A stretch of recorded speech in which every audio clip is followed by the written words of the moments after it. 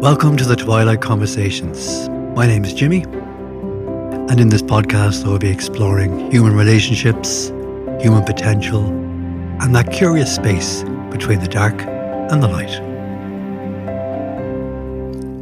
Hello and welcome to episode 44 of the Twilight Conversations. Episode 44. No, that's my very poor Northern Ireland accent. That's that out of the way. I have to do that to move on. Episode 44. Aye, right. Such a generic northern accent, you know.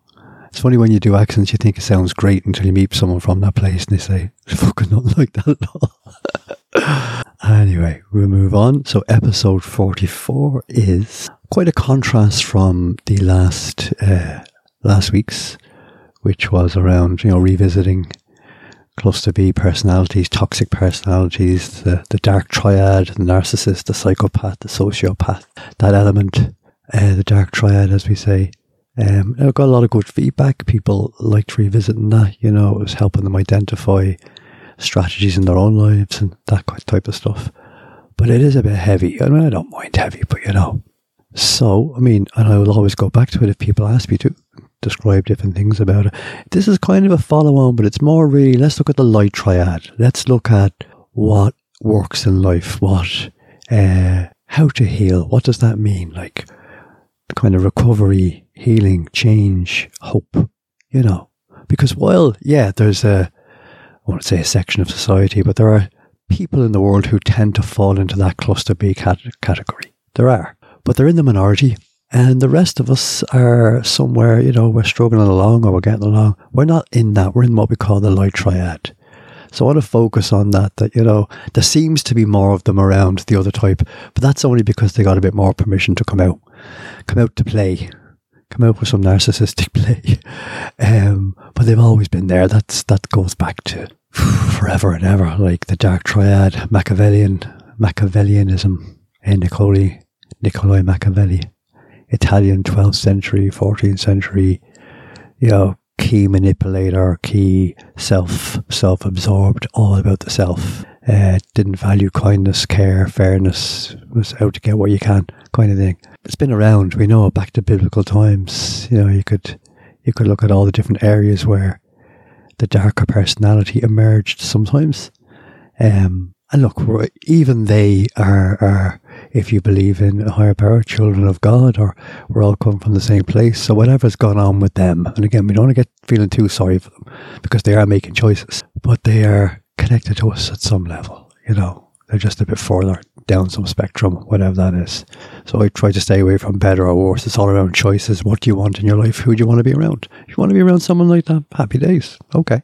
So I want to focus much, much more on the light triad, on positivity, but not toxic positivity, because I did an episode on that, as you know before, how things are skimmed over and it's almost like happy clappy, let's all pretend, and they're the kind of the covert narcissists can get right in there, as I said, as the gurus and the teachers and that, and they promoting the positivity all the time, and can't be real. No, let's not do that. Let's look at being real human beings, because in the light triad, just to remind you, because I've mentioned these before, we have Kantianism, not Kantianism. He's right, Kantianism. I can't resist that. Any chance I can get to get that word out, I do, don't I? But look, it's a trademark now, isn't it? Kantianism, from Immanuel Kant, again, German, it could be 16th, 17th century philosopher, mystic. I know I haven't studied him in detail, but what I do know is he's identified as part of the light triad, his philosophy or way of being, and it's all about goodness for the sake of goodness. It's really trying to be open, trying to be honest, trying to be intelligent, that type of stuff, right? And the second part of the triad, the light triad, would be humanism, and it's just a love for humans, a real appreciation for the human being, the humanity in us, the kind of our imperfection, if you like, because I'll be mentioning that a little bit as I go along, the human imperfection that we're all born with and we're meant to be in, basically, and that can really help with what I'm talking about today, like a deep radical acceptance of who we are as human beings, how our world is, how life is, and yes, we can strive to be our better selves, absolutely, But there's something fundamental about being human on this part of the journey. I think it's a bigger journey in the bigger picture. It is calling for us to accept that imperfection. Not to give up and die, just to accept that we are a work in progress, so to speak, if you want to put it that way. That's part of the exciting journey, So we've got Kantianism, humanism, and then love of humanity. What a lovely term. Just the love of humanity is in the light triad. Just, that we generally love other human beings, including ourselves. We have good regard. We embrace the human journey, that we know it's a bit fucked up. We know it hurts at times. It doesn't make sense. We get all of that, but there's something alluring and magical and exhilarating and curious about this life journey that keeps us going, keeps us breathing, So there's a love of humanity and the appreciation of other human beings, the appreciation and the love of even failure in another, because we, fail again beautifully. I love that term. One of my heroes, Jurgen Klopp, Liverpool manager, uses that term. And Liverpool have been failing, that's for sure. Hang on, I'm just going to get a sip of tea. I can situate my tea better if I can grasp. Not bad, Jim. So that's the light triad, which I've mentioned before, but I'm going to that's the umbrella we'll be using today to focus on well-being, good mental health, good human relationships. We've got all the dark stuff. We kind of know about that. We can go there again, but let's really look at what works. And again, from the humanistic psychotherapy perspective, one of the heroes in humanistic psychotherapy is Abraham Maslow. You're probably all familiar with him, the hierarchy of needs and all of that. But one of his very simple but profound sayings was, why don't we look at what's right about people rather than what's wrong in psychology? We need to, that kind of way, what works kind of thing. How are we deciding what's okay? Even terms like pathology that's used in psychiatry and psychotherapy and psychology. I understand we have to put names on things, but, really, is that, Gabor Mate, who I love, in that beautiful Hungarian accent of his, speaks about connection. What's the buzzword now in psychotherapy? Attachment theory. When I loved when he said this, attachment is really just love. That sexy voice he has. And it's love. Attachment sounds very clinical, doesn't it? So it's all about love. So he's saying what I'm saying. He's just much more educated and intelligent, probably getting a lot more money, and rightly so. But it is all about love in that sense, how we love, how we connect. That's the huge part of our human journey, isn't it? And, from a humanistic psychotherapy perspective, the environment, the situation is so, so important to determine how that is, how we get our love, attachment, connection. It's not something wrong with the person. Sometimes, the environment isn't quite conducive to human growth at that time. Again, the analogy in humanistic psychology is the plant or the flower. Give it the right environment, it will thrive. Human beings are the same. Right environment, circumstances, we thrive. Where we have safety, openness, love, mutual respect, care. These are the kind of qualities I'm going to be looking at. All right. So that's kind of what I'll be leaning into today, if that sounds okay with you. Like you can all, yes, carry on. I'm going to quote Pierre Teilhard de Chardin. Probably not pronounced very well, French philosopher and mystic. And I have before. And he said, we are not human beings having a spiritual experience. We are spiritual beings immersed in a human experience. Oh, I love that. I've said that before. That helps kind of describe where I'm coming from, how I would see things. And that's quite different, isn't it? Because if we are primarily spiritual beings, which I believe we are, because we know what it's like to touch glory, because as imperfect as it is to be human in this life, you get those peak moments, don't you, where you touch something and you gotta go, ooh. Like a peak communication, or you win something, or you do something in sport, or you dance a certain way, or move a certain way, or you get a promotion, or something happens, or you watch a sunlight, or you look into someone's eyes, or a baby's eyes, whatever it might be. You just have those moments where you know you've been here before, or there's something more to all of this. Now, they may be brief, but they're there. And they're fucking addictive. It's like the spirit of me just wants to connect with that more and more. Yes, you'll hear me talking about music so often because, music does, for sure, is able to express that in ways that our limited words don't allow us to, because vocabulary can be quite limited. So sound is very, very powerful.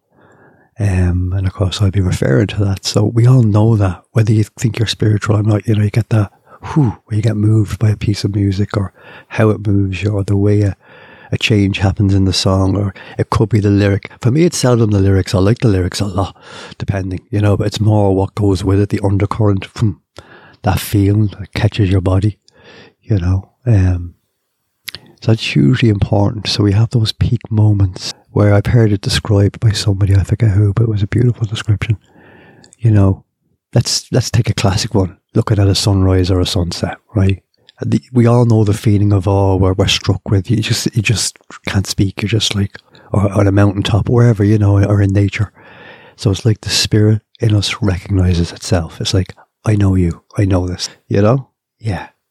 And equally then, what makes that so excruciatingly painful is because we're having that human piece, and we have to kind of live in shit sometimes and make mistakes and, argue with people and missed love, missed communication, misunderstandings, and all the normal things that happen, It makes it kind of really, really, really painful, because we know this other place, whether you believe it was we came from there, we're going back there. It doesn't really matter right now. There's another place that brings us to a higher or deeper, whatever we want to put it, more expansive consciousness. It's just a knowing, isn't it? I think we all know that somewhere. We might describe it differently. It kind of comes with the deja vu a little bit, like, ooh.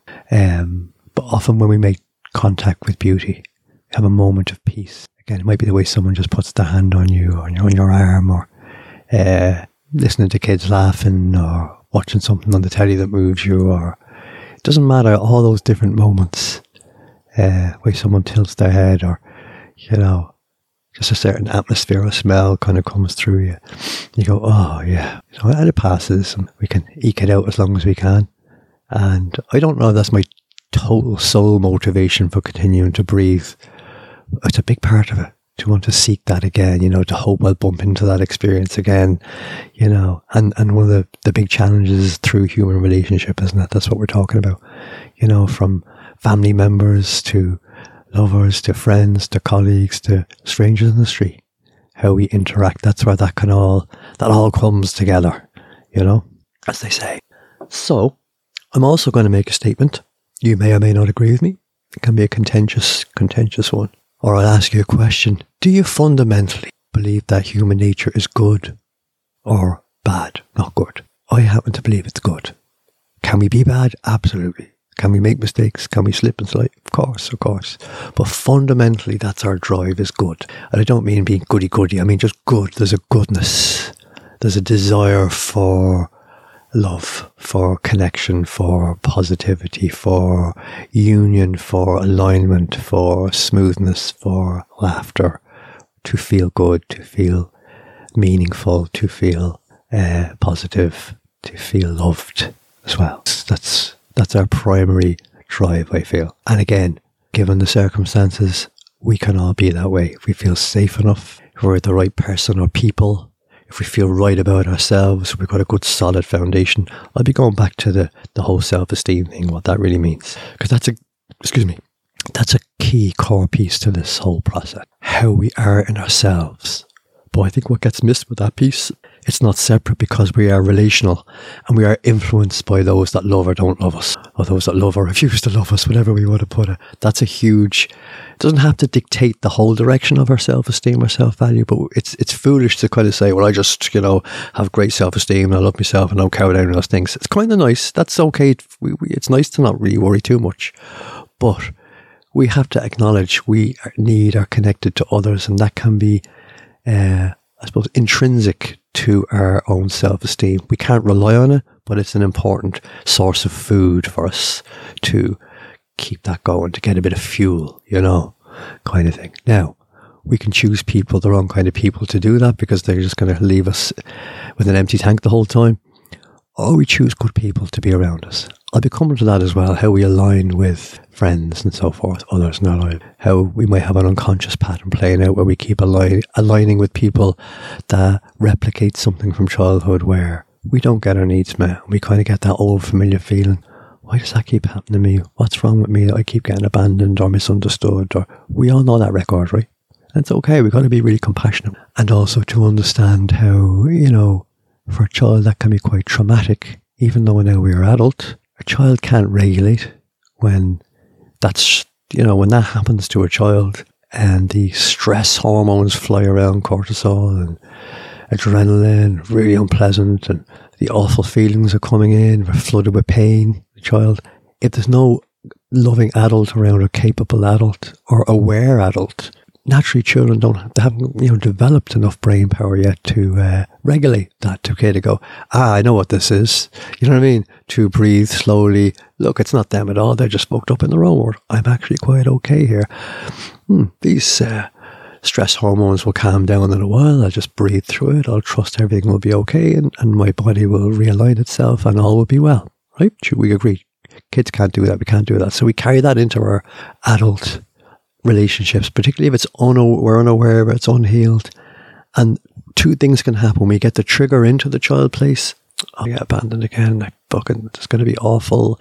Sense of doom, sense of fear. Very same kicking off, because they say in the amygdala, it doesn't know that, when that kicks off, it doesn't know the difference between what age we are or whether something's real or isn't real. It will react as if it's real. So we're flooded with those chemicals again. But even though we're adult, we might not tune into our adults at the time, and we might get a bit overwhelmed. Very common, very normal. So a lot of our work is to tune into the adult self. And I'll be talking about that. What are the qualities? What's needed there to have an understanding of this? So when we are triggered by one thing or another, as we will be, we can what's called regulate our feelings. Have aware, I know what this is. Meet the overwhelm. It's okay. I am safe now. Big question always. Am I safe now? I am safe now. I'm with good people, or I'm with myself, and I'm okay. These are just strong feelings. These are chemicals moving through my system. There is no danger now. I can what we call self-soothe, and not choose a negative way to self-soothe, like self-harm, drink, drugs, bad relationships, where we often go to soothe. When we're hit, ironically, when we're hit with the very thing that's going to bring about more of that, we'll go, I know what I'll do. I'll pick a psychopath and have sex with him, and have a lot of drugs. That would make me feel better. It's interesting how that happens, isn't it?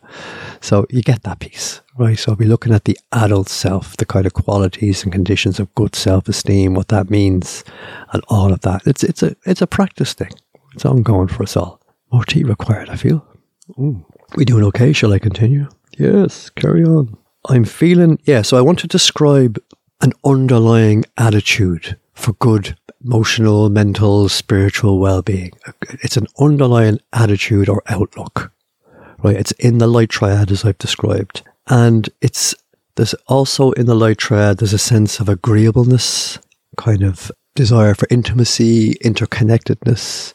It's a natural movement towards relating positively, honestly, with kindness and with love. It's that natural desire, no matter what happens, even if we get hurt or kicked, that's a kind of an attitude.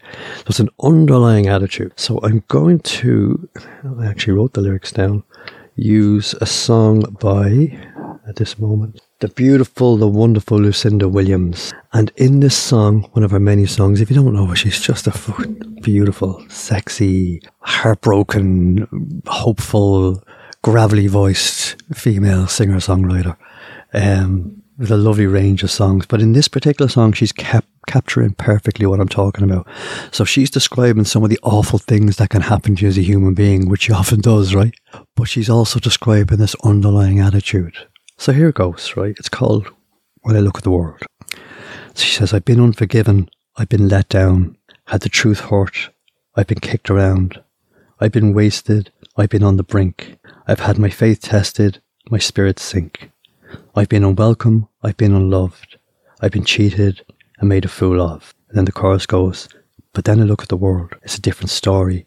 Each time I look at the world, in all its glory, I look at the world, and it's a different story each time I look at the world. You See, so it's just again a metaphor for she has, in spite of, and if you listen to her lyrics and her songs, she's been knocked around, right? This woman's been on the ground and up again on the ground, heartbroken several times and stamped on and pushed on, you know, and like a lot of us have, I suppose. But she's describing all of that, yet underneath it, what emerges is this other attitude. So however, when she looks at the world, that's the attitude.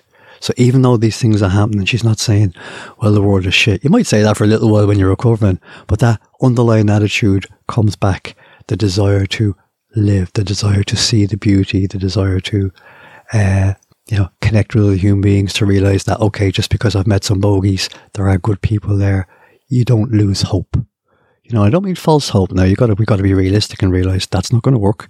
But you don't lose your essential love of humanity. And she hasn't. That's why I love that song so much. She hasn't lost that. That's why I like the contrast in that she's describing these terrible things, but that underlying attitude is there. So in terms of the self-esteem piece, I'm getting very organised writing things down in a copybook now.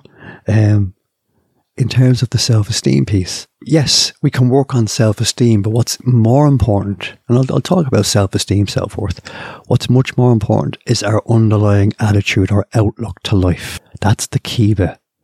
Are you in the light triad? Do you believe in humanity?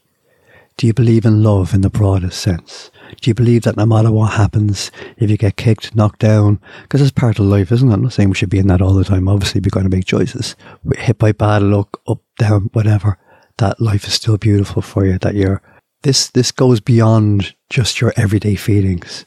So the underlying attitude is a factual outlook on humanity and life, and it's not conditioned to, well, I'll only have that if this love works out, or I get that job, or my family all treat me well, or my football team wins, or whatever, right? Or the weather is nice. You know, it's not a fickle thing. This attitude I'm talking about is very deep and permanent. You know, we all have it, and it can be nurtured and worked on and decided upon to have that. You know, like I think I did a good few podcasts back from Bill Hicks. Do I choose love or fear? You know, that's a simple bit. Do I choose to live out of love or live out of fear? Yes, I may get frightened. That's okay. But what am I going to live from? What's my life principle, so to speak? So it's like an attitude, a worldview. Is it love that I'm feeling? That was in the last one as well, isn't it? I might even just name a couple of songs without going into the lyrics that kind of carry the energy of this light triad loving attitude. Kind of soundscape for Ballymun in the 80s, Bob Marley, right? You know, songs like Three Little Birds, you know, don't worry about a thing. Very simple. Every little thing's going to be all right. But it's the whole energy behind that. That song's not pretending there isn't shit. It's trying to describe an attitude, you know, or one love. You know, let's get together and be all right. You know, I used to, again, I said this before, I used to love that walking to work or down Slow Grove where I lived. When you're living in a kind of as Billy Connolly calls it, a vertical village with flats, quite a lot, you can really hear all these sounds. It's like a thrum of life. I used to love it. And then invariably you'd hear Bob Marley belting out somewhere, or someone sitting on a corner. It was the 80s with a big ghetto blaster. Or UB40, maybe. But you'd hear, with the older crowd, you'd hear a bit of Pink Floyd, maybe Neil Young coming out, Crosby, Stills, Nash and Young, the old hippie addict types, you know. And Glenn Hansen Knight spoke about that. He remembered that from his childhood. But I used to just love of a morning walking down and just the sounds of life, because, you know, you'd hear radios and conversations, pots and pans clanking, kettles going on. I love that feel. It's just something, I found that very, very soothing. Whistling, shouting, kind of life, you know. Now, there's parts of that can be unpleasant, but in general, you know, and it always made me wonder what today's going to bring. Just that kind of frisson, you know, that's the term of life.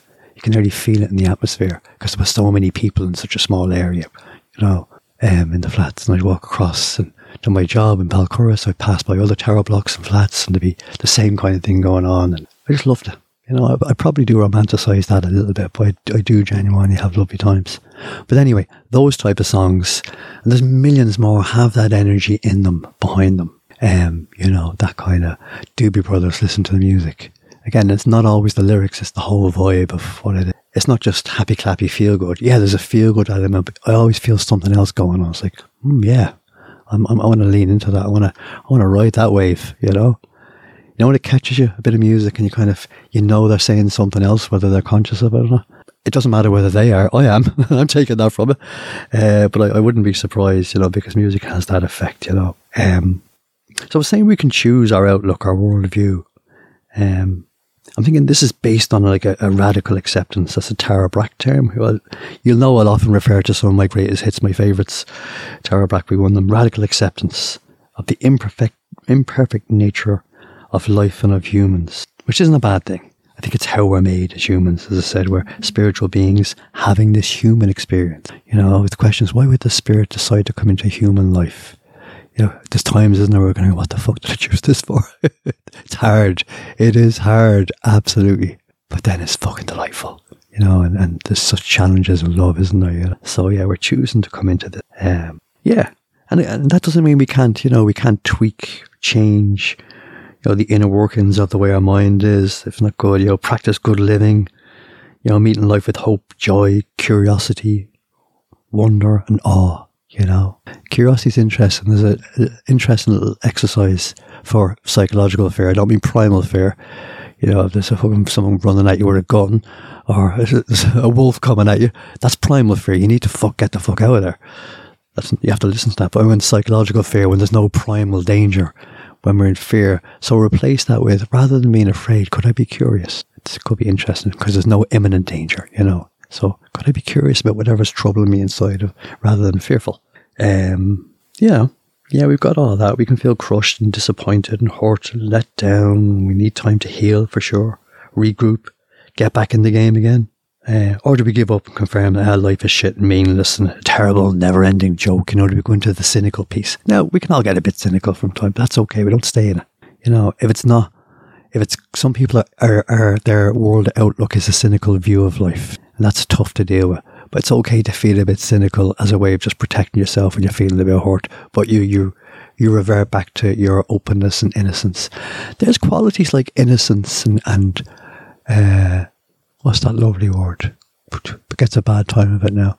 I can't think of the word. Gullibility. We all want to be gullible, but isn't there something beautiful and innocent and childlike about being gullible? Not in a bad way, not like you're a sap, but being open. It's like, okay, I'm not blading making a fool of myself, you know what I mean? Oh, fuck that. Yeah, you stay miserable, pal. Do you know what I mean?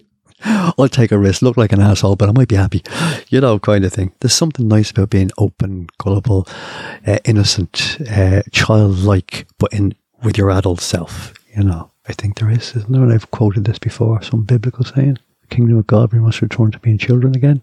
I think that's what they mean.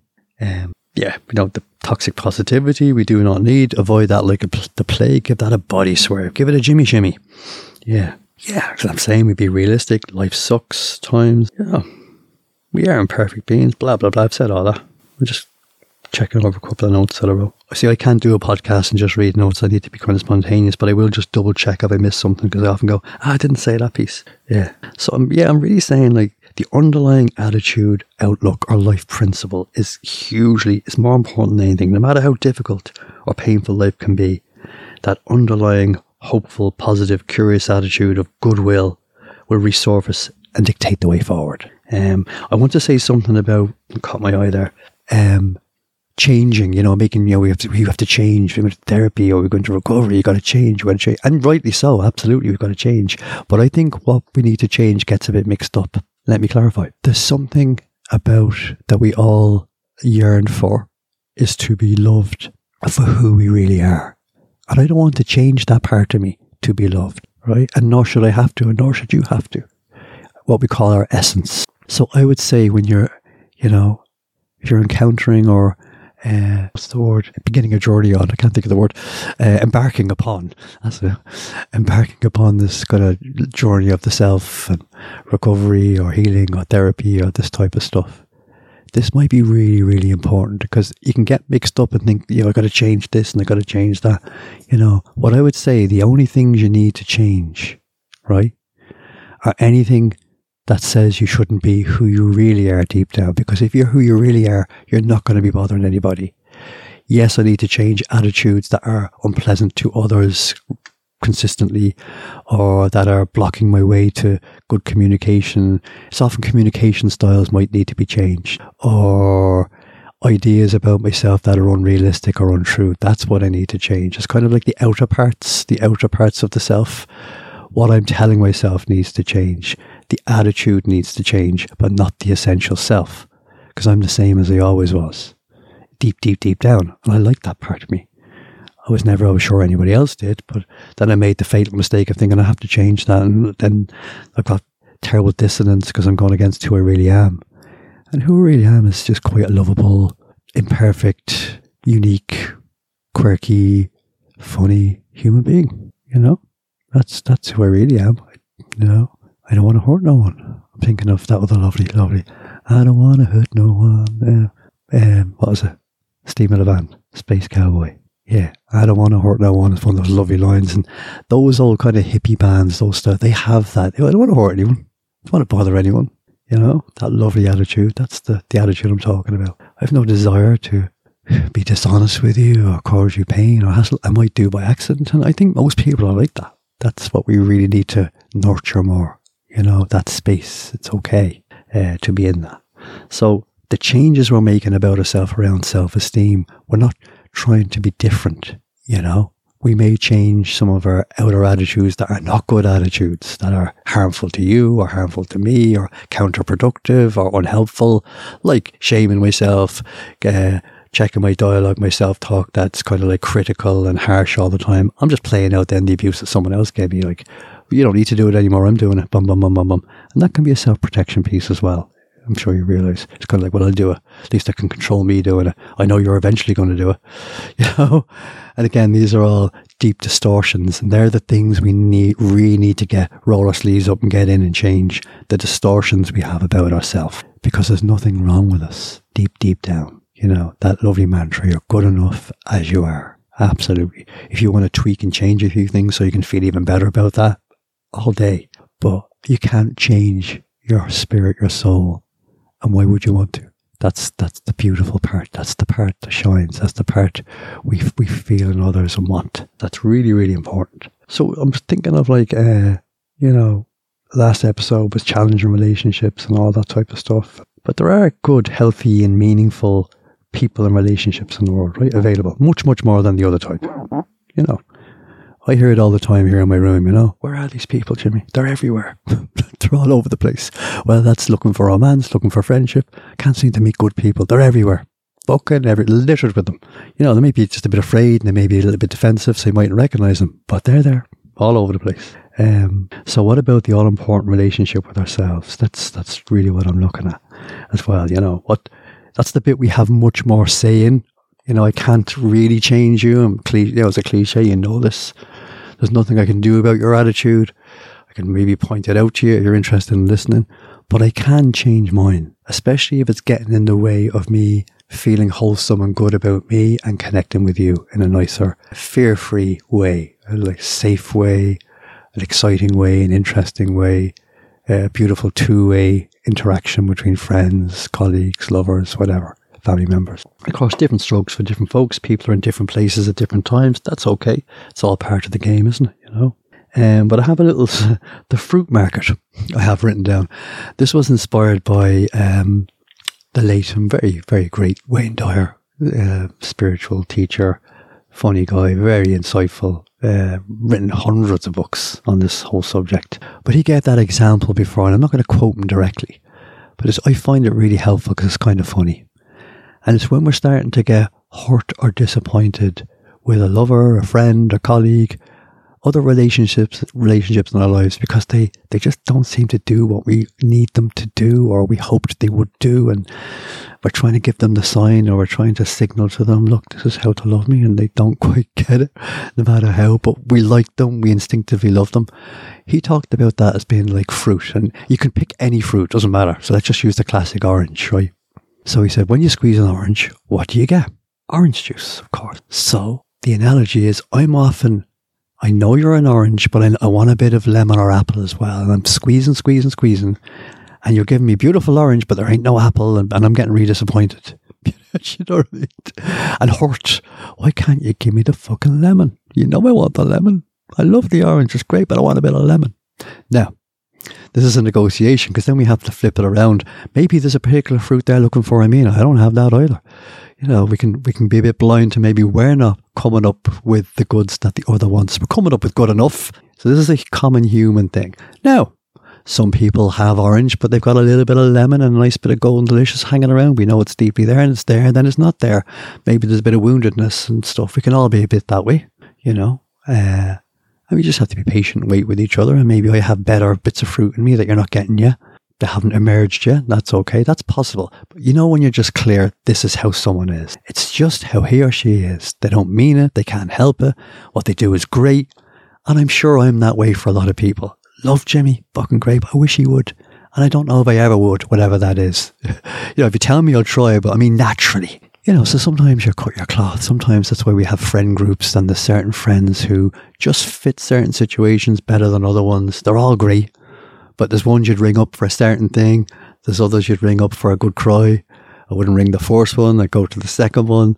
For you know how it goes. And then you might get the odd one that has that beautiful connection. They're good in all areas. They're rare, but you get them.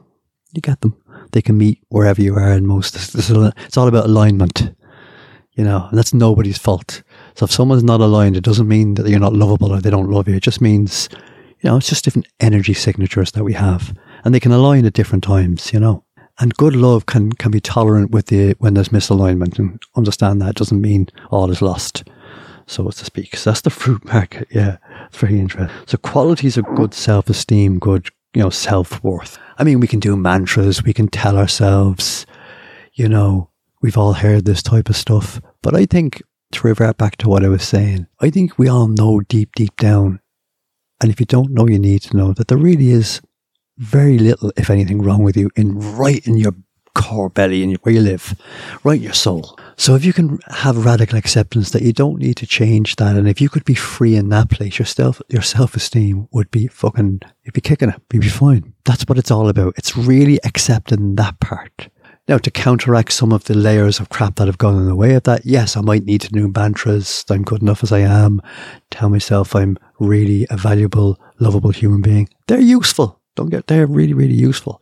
Or at the very least, if you find yourself being very critical of yourself, cut it out. If you can't say anything good, don't say anything bad. I'm just getting a bit emotional because I'm thinking of the beautiful Connie Murphy.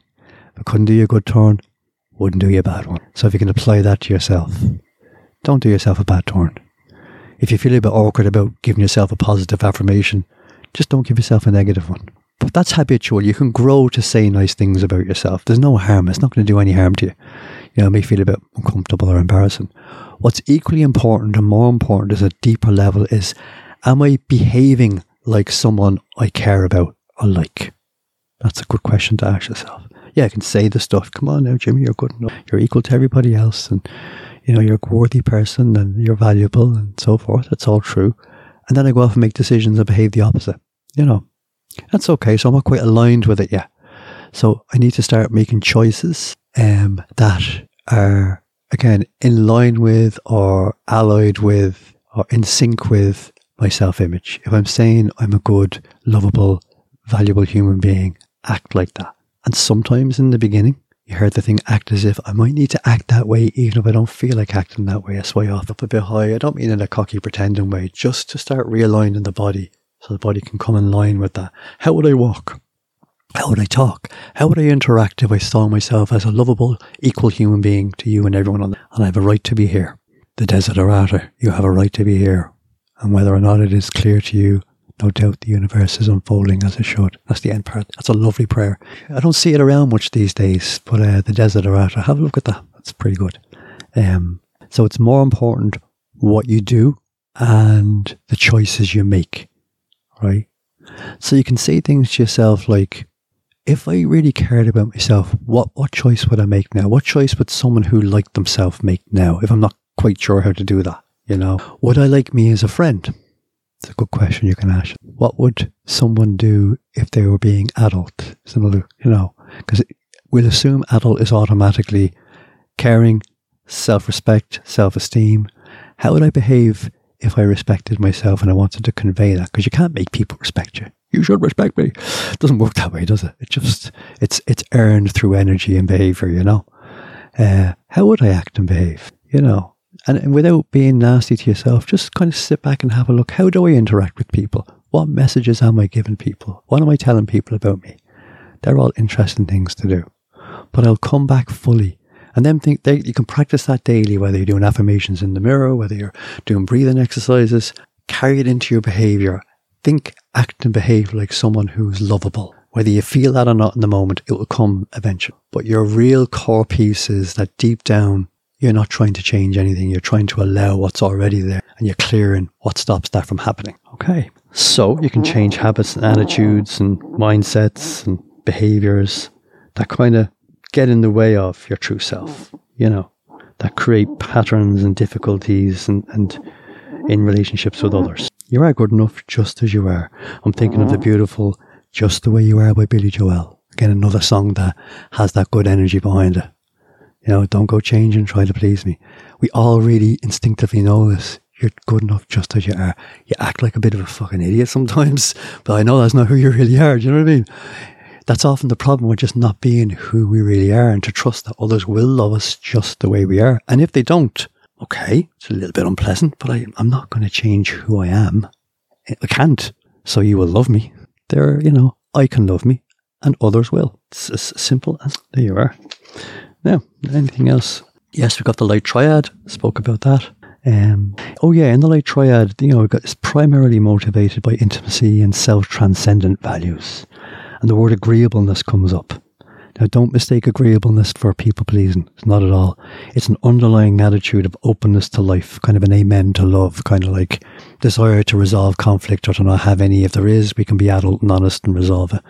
It's agreeableness to the flow of life. You know that when you meet those people, you can feel it from them. You know, if there's a problem, it'll be resolved very quickly. They're not interested in staying in the problem at all for long. They'll be real about it. You know, you don't have to pretend. But the whole attitude, energy is union, connection, love, positivity. You know, if we have to go through a few difficult conversations to get there, we'll do that, but we'll do it respectfully. That's okay. So we're not getting into the toxic positivity. We're not pretending. So here's a couple of underlying attitudes to the light triad. I think people are mostly good. I enjoy listening to people from all walks of life. When I talk to people, I'm rarely thinking of what I want from them. Now that last one, I put a little something in there. It's okay if you do want something from someone, but it's okay to tell them, to be upfront about that, to not try and, get into some of the dark Machiavellianism of trying to manipulate, even if you're doing it in a nice way to get, I want to get. It's okay to say, you know what I'd really like, depending on the conversation you're having with someone, So I'm going to read a little bit from a beautiful song by Natalie Merchant. Some of you may or may not know her. She was in a band called 10,000 Maniacs originally. Then she went solo. And she's a very simple but beautiful song which describes what I'm talking about, called Kind and Generous. And it's, oh, I want to thank you for so many gifts. You gave me love and tenderness. I want to thank you. I want to thank you for your generosity, the love, the honesty you gave me. I want to thank you, show my gratitude, my love and respect for you. I want to thank you. Natalie Merchant. Again, it's so much better with the music. It's a beautiful song, lovely singer. But the whole energy is behind it. Even to want to write a song like that, it's acknowledging something. It's not just a quirky little, oh, isn't love great? It's no, this is what life is really about. The principles of good self-image, positive outlook, right? I've named a few, and these will be completely in line with what you'll hear in recovery movements, therapy, generally good mental well-being. Movements would agree with this wholeheartedly. But here's the principles that you're trying to foster and trying to nurture and live from. Honesty. Not much more to be said about that, really, is there? I'll say a little bit about each one. Except there can be what's called kind of reckless honesty, where we tell someone too much too quickly because we're afraid. And it's like a vomit piece. It's not great. Just pace yourself on that one. I've often done the vomit bit in the beginning to, one, try and impress you with how honest I am, and two, simultaneously make you reject me immediately because you'll hear how I really am, and then that's all done then.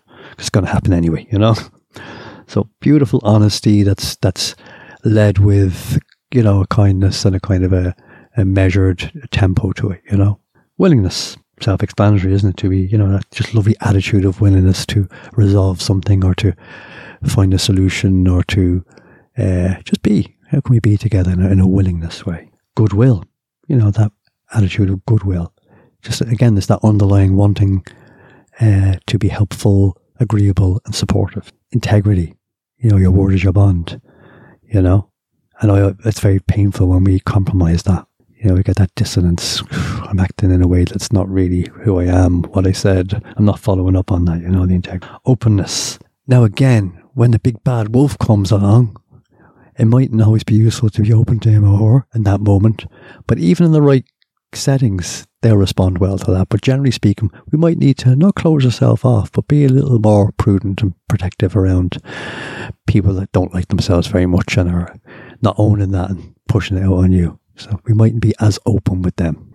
Gratitude, beautiful. Big in the recovery movements, no surprise. It's a very deep, wonderful, peaceful energy attitude of, as I said before, not just, I'm glad I have food, I'm glad I have shelter, I'm glad I have, absolutely be glad for all that. It's a deep gratefulness, gratitude for life, that I'm here. It's not depending on anything. It's not something you pull out of the hat and say, well, at least which we do. God, at least when it's cold out, God, I'm not homeless. God, that's a form of gratitude, but it's much deeper. It's a way of being. It's an attitude of gratitude. A bit American, that, isn't it?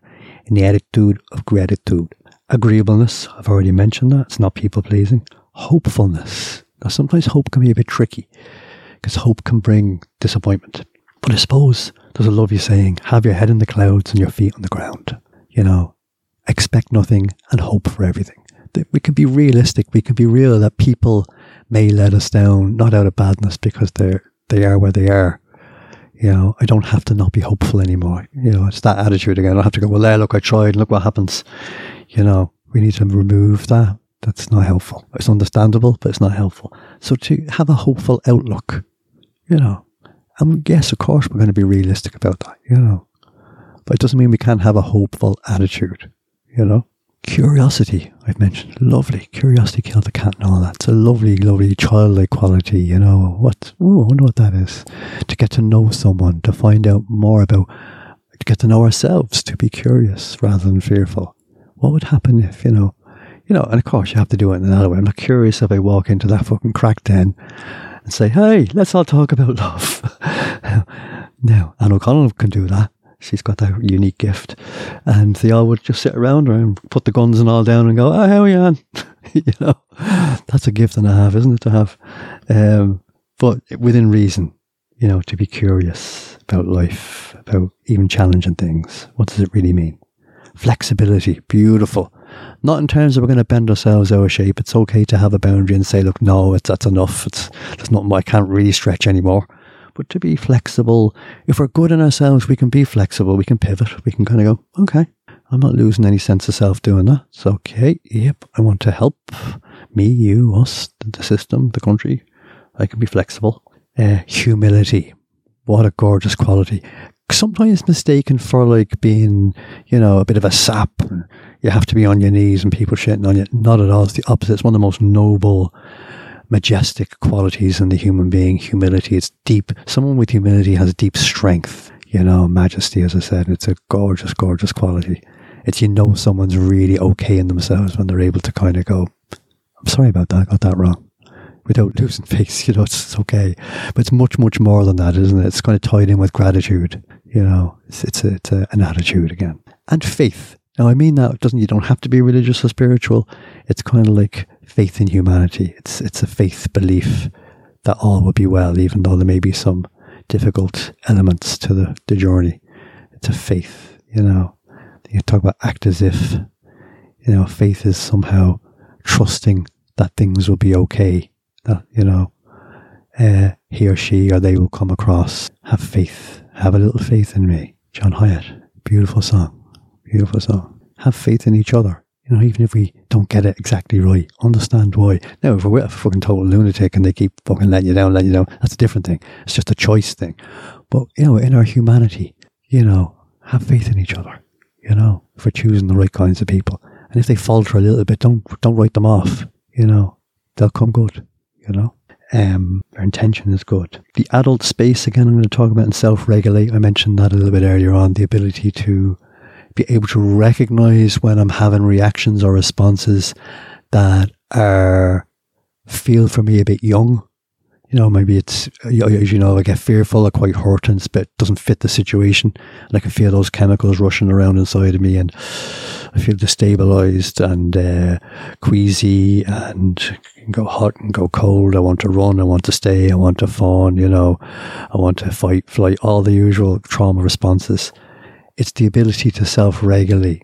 Sometimes we can do it on the spot but to breathe, let the adult be present all the time. Let the adult be there. The adult can say, I've got this, it's okay. And to talk, my adult will talk to me and say, it's okay, Jimmy, here's what's going on now. Here's what I want you to do. Take a few breaths, sit down, just check. You're safe. No boogeymen under the bed. What's that lovely line? Chase all the ghosts from your head, stronger than the monster beneath your bed, stronger than the tricks played on your heart. Indigo Girls, The Power of Two, beautiful song too. Again, same type of thing, real good energy song. I want to do good for you and you me. So that's self-regulating. How we can do that is the more we stay adult generally, the more we're able to be an adult when we get a bit of a trigger or a bit of a knockback or something, An adult literally means all those qualities, kind of a knowing, an ability to, as I said, to pivot, to shimmy, to kind of go, it's okay, to adjust the breath, to recognize the situation, to be able to assess quickly what's going on and not react, not go into the old self-defeating soothing mechanisms. Give me a drink. Yeah. I feel a bit hurt or rejected, type of thing. Just to breathe and remember the feelings will pass. The pain is from an old place. Nothing's going to happen. I can heal it. Breathe through it. It's okay, And again, the original pain isn't the problem. It's the meaning we've attached to it that we need to do work with. What it means. I've said this before. That's where the adult can come in and integrate more what things actually mean or what they don't mean. It doesn't mean you're unlovable. It just means a parent wasn't available. Yes, it's painful and you didn't know that as a child and it hurt or you weren't minded properly or whatever. But it doesn't mean anything about you. That's the beautiful integration work. That takes a while. That's a lifetime's work. The renegotiation phase. What does it really mean? You're fully in your adult. I'm going to use a favourite of mine. I've spoken before. One of my favourite bands called Little Feat. My favourite singer-songwriter is Lowell George, who sadly passed away back in 1979 at the age of 34. He was an incredible musician. He was with Frank Zappa and the Mothers of Invention. And then he developed his own band, Little Feat. All did it very young, and he was an extraordinary guitar player, slide guitar player and singer-songwriter. And Little Feat are probably the musicians' favourites. They love them. Because of their musical ability and their quirkiness and their songwriting. And they just developed a whole really funky, bluesy, kind of slightly country, but not quite country, very avant-garde style of playing, You just know if that's Little Feat. You can tell by the guitar works straight away, I know. Anyway, one of my favourite songs is called Willin', right, by Little Feat. And this song, if any, for me now, and I'm a bit biased to this because I love it, captures that underlying light triad attitude. And there's kind of a sub-theme or an arc in this song because the lyrics really are kind of about the trucking scene in America, right? And they're promoting drugs and drinking a little bit. It's about the old truck driver who's down in all these places on these long trips. And of course, they go to Mexico, and I love songs that say Mexico in them. And so you got that level because he's talking about, weed, whites. Whites are probably cigarettes or amphetamine, speed and wine. Driving, so I'm not promoting that. The song was a bit controversial for that reason, but there's a subplot really, and it's all about the ability to be willing and helpful and there for people, and I absolutely love it. And along with the music, it's delightful, and it never ceases to catch me in a place and bring a little tear to my eye or a bit of a wow, that really moves me. And just a couple of lines, right? Well, I've been kicked by the wind, robbed by the sleet. Had my head stoved in, but I'm still on my feet. And I'm still willing. Smuggled some smokes and folks from Mexico. Baked by the sun. Every time I go to Mexico. And I'm still. And I've been from Tucson to Tucumcari. To Hatchabita, Tonopah. Driven every kind of rig that's ever been made. Driven the back roads so I wouldn't get weighed. And if you give me weed, whites and wine, and you show me a sign, I'll be willing to be moving. Now, don't worry about the weeds, white and wine. What he's saying, show me a sign, I'll be there for you. That's what I'm hearing. And it's got that subplot. And you can tell it. It's been recorded by so many people. People just love the song. It's so simple. Lovely little riff to it. If you don't know it, check it out. Dallas House. It's kind of quirky, but if you're tuned into the sub arc that's in it, it's beautiful, beautiful, beautiful song. And I'm really sad Lil George died when he did. He was just getting into his prime. He did a solo album called Thanks I Need It Here, which is a lovely album too. But he died around that time. Now there was controversy. Was it an OD? Was it heroin? Was it a coke thing? He's having trouble with his weight. Was it that? Lots of stuff was going on. Still, people don't seem to know exactly what. It's not unusual in the music business, is it, to have that kind of stuff going on. I'm just thinking about another lovely song. I won't go into all the lyrics of it now, that I love by them, called Fool Yourself. And it's about, let's stop fooling each other. What's really important? I just want a friend, and I love it. It's a lovely song called Fool Yourself. I call you friend. Okay, that's the late great Lil George and the magnificent Little Feat. I'm going to let you go soon. I'm just checking my notes, being very responsible, like I don't usually do. Oh, yeah. In terms of who we meet in our world, the complementary, corresponding psychological, emotional, spiritual alignment, meeting, convergence, interconnectedness, about how we relate, who we relate to, what's going on there. So what or who am I looking for? What messages or signals am I sending out there? What do I want others to pick up? What do I want them to feel about me? What signals am I looking for? This will completely correspond energetically with how you feel about yourself in your core energy signature. So no matter if I'm saying like, I really wish I could meet someone healthy, if I'm not feeling deep down like I'm worth a healthy person, I'm still going to go for the fucking lula, right? Do you know what I mean? Because that's the setting that I'm in. I haven't changed the setting yet. If I'm using the phone settings and the electric settings, I'm still on the old setting, even though part of me is kind of going, I'm getting tired of that now, but I haven't realized I haven't changed the setting. So if you change the setting, back to what I was talking about, to your essence is beautiful and lovable, and that you are worthy of meeting a partner, a friend or colleague who will treat you with the love and respect and care you deserve, well, even if you don't feel that way and they start doing that, you don't have to put up with it. But if your settings changed at that deep core level to that radical acceptance, you will start attracting people will come into your energy field. The others will still show up as well because they like the light, but you'll swat them away. People who will actually align more, and you kind of go, oh yeah, we're speaking the same language. I can sense your energy. It's similar to mine. So that's the main thing that'll dictate that, and for the other person, and with our energies connect in the middle. And that's what can happen. So it's really interesting to check that with you. Is what I'm looking for corresponding with how I feel about myself deep down?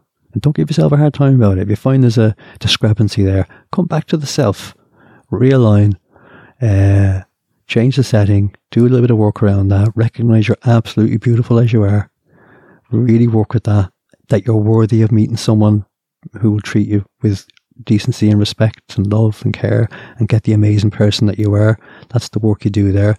They'll pick that up in the energy field and go, oh, I can feel that from him or her. They're not consciously thinking that, but that's how it works, I feel. Another guy, Glenn Hansard, Winning Streak. I've used that song before, but it's got that vibe behind it. It's really like, come on, I want to help you on your journey. Let's all, may your winning streak may it never end. This is the underlying attitude I'm trying to get at. Bill Withers, Lovely Day. Then I Look at You. Again, it's a classic. I use it all the time because it really gets what it's about. So it's goodwill energy. It's the light triad. So I think I'm going to slowly come to a close. I think I'm hoping you're getting the feel of what I'm talking about. I'm hoping this is helpful to you, to give you a kind of a clearer, positive view that you're doing much, much better than you think you are. There are much, much more people who want democracy, who want love, who want equality, who want to be treated well and to treat others well. It's all about that underlying attitude. There's far more there. And some people disguise that with a bit of fear, but you just scratch past that and they're really beautiful. They're ready to meet you. The other types, you'll feel that very quickly, and you'll get better at detecting that quickly, That's what starts to happen. They'll still hover around, that's kind of normal. But I thought it would be good to focus on what's good, what's healthy, how to work on yourself. Because you hear all this, you got to work on yourself, your self-esteem. How the fuck do you do that? So we have to be creative and imagine. I often say to people, well, okay, you're brilliant at loving other people. I see that. I see how you are with your family, your friends, your sons, your daughters. Okay, so try and imagine it's you. It's a starting point. What's the qualities? How do you treat them? And sometimes you just have to start there and work your way in. until you get into that essence and realize, I'm actually okay deep down. There's nothing wrong with me. That's bingo. That's hallelujah. There's nothing wrong with me at all. What a beautiful thing. I know that deep in my bowels. There's absolutely nothing wrong with me. I'm absolutely lovable as I am. Not everyone's cup of tea, but you don't have to be everyone's cup of tea. That's the nature of being human, isn't it? That might be the kind of, over narcissistic child in us that just wants to be loved by everybody, That's okay, because children are like that. But, I don't need to be loved by everybody. I can love me, and if there's a few around me, particularly if I want them to love me too, happy fucking days, We don't need loads. But the funny thing is, the more you have it, the more you get. It's the way it kind of tends to roll. I'm going to finish with a very beautiful song by Gordon Life. And this song is like an oxymoron, if you like, or a paradox, or it's a bit allegorical or figurative. Or I can't figure out which one of them it is, where it's saying the opposite to what the underlying message is at one level. And it's called Rainy Day People. Now, mostly people think of rainy days as kind of negative. I kind of don't. I know we're in Ireland and it's a pain in the arse how damp and rainy it can be, but there's something kind of romantic, there's something kind of spiritual about being inside when it's raining. But there's something pitter-pattering in that rain. There's a message in there, isn't there? So Rainy Day People is really, really clever. So the lyrics go something like this. Rainy day people, don't mind if you cry a tear or two. If you get lonely, all you really need is that rainy day love. Rainy day people, all know there's no sorrow you can't rise above. Rainy day lovers don't hide love inside, they just pass it on. Now there's much more lyrics to it, but the implication, what he's getting at in that song, that the rainy day people are the symbol for what I'm trying to describe in this podcast. So even though you think, it must be all sunny, yeah and no. Become a rainy day person. A rainy day people have acceptance, humility, love, humour. They relax. They're going to love you anyway. They won't put up with any shit of you, but you're not going to bring shit to them. I love meeting rainy day people. I know them. They know me without having to even name that. It's just a feeling, and I hope to have more rainy day people in my life, It's just a way of communicating with someone. You can see it in their eyes. You can feel it in their energy field. You can sense the kind of kindness from them, the kind of agreeability. It's safe. It's okay. They get it. They get it, basically. And it's reciprocated. The rainy day people are drawn to rainy day people. Beautiful song by Gordon Lightfoot, just a lovely little song in and of itself. But don't be misled by the title Rainy Day People. It means the opposite. It's really sunny day people. But I love the paradox he uses there, I suppose it helps go into the kind of the subtlety or nuance between the lines of life. Because it's not all sunshine. The sunshine passes. But rainy day people, they really get it, That's me. I'll not leave you and always love you, as they say. And I will talk with you next week. I hope it was helpful, useful, interesting to you. Just to remind you again, if you feel it's worth it, leave a 5-star rating, leave a comment, the twilightconversations@gmail.com. Any comments, any input, always welcome. Patreon page is there if you want to throw in a couple of quid a month for me, all day breakfasts, that type of stuff. Always welcome. Feedback is hugely important. It really helps. And I appreciate all the lovely feedback I'm getting so far. Thank you, and we'll talk with you next week. Thank you for joining me in the Twilight Conversations. If you'd like to get in contact with us regarding any aspect of the show, you can get in touch at thetwilightconversations@gmail.com. So the Twilight Conversations is an independent project. We're not getting any help from anybody, no major corporations or anything like that. So if you like the content, if you like what you're hearing, please continue to support us via our Patreon page, patreon.com/The Twilight Conversations.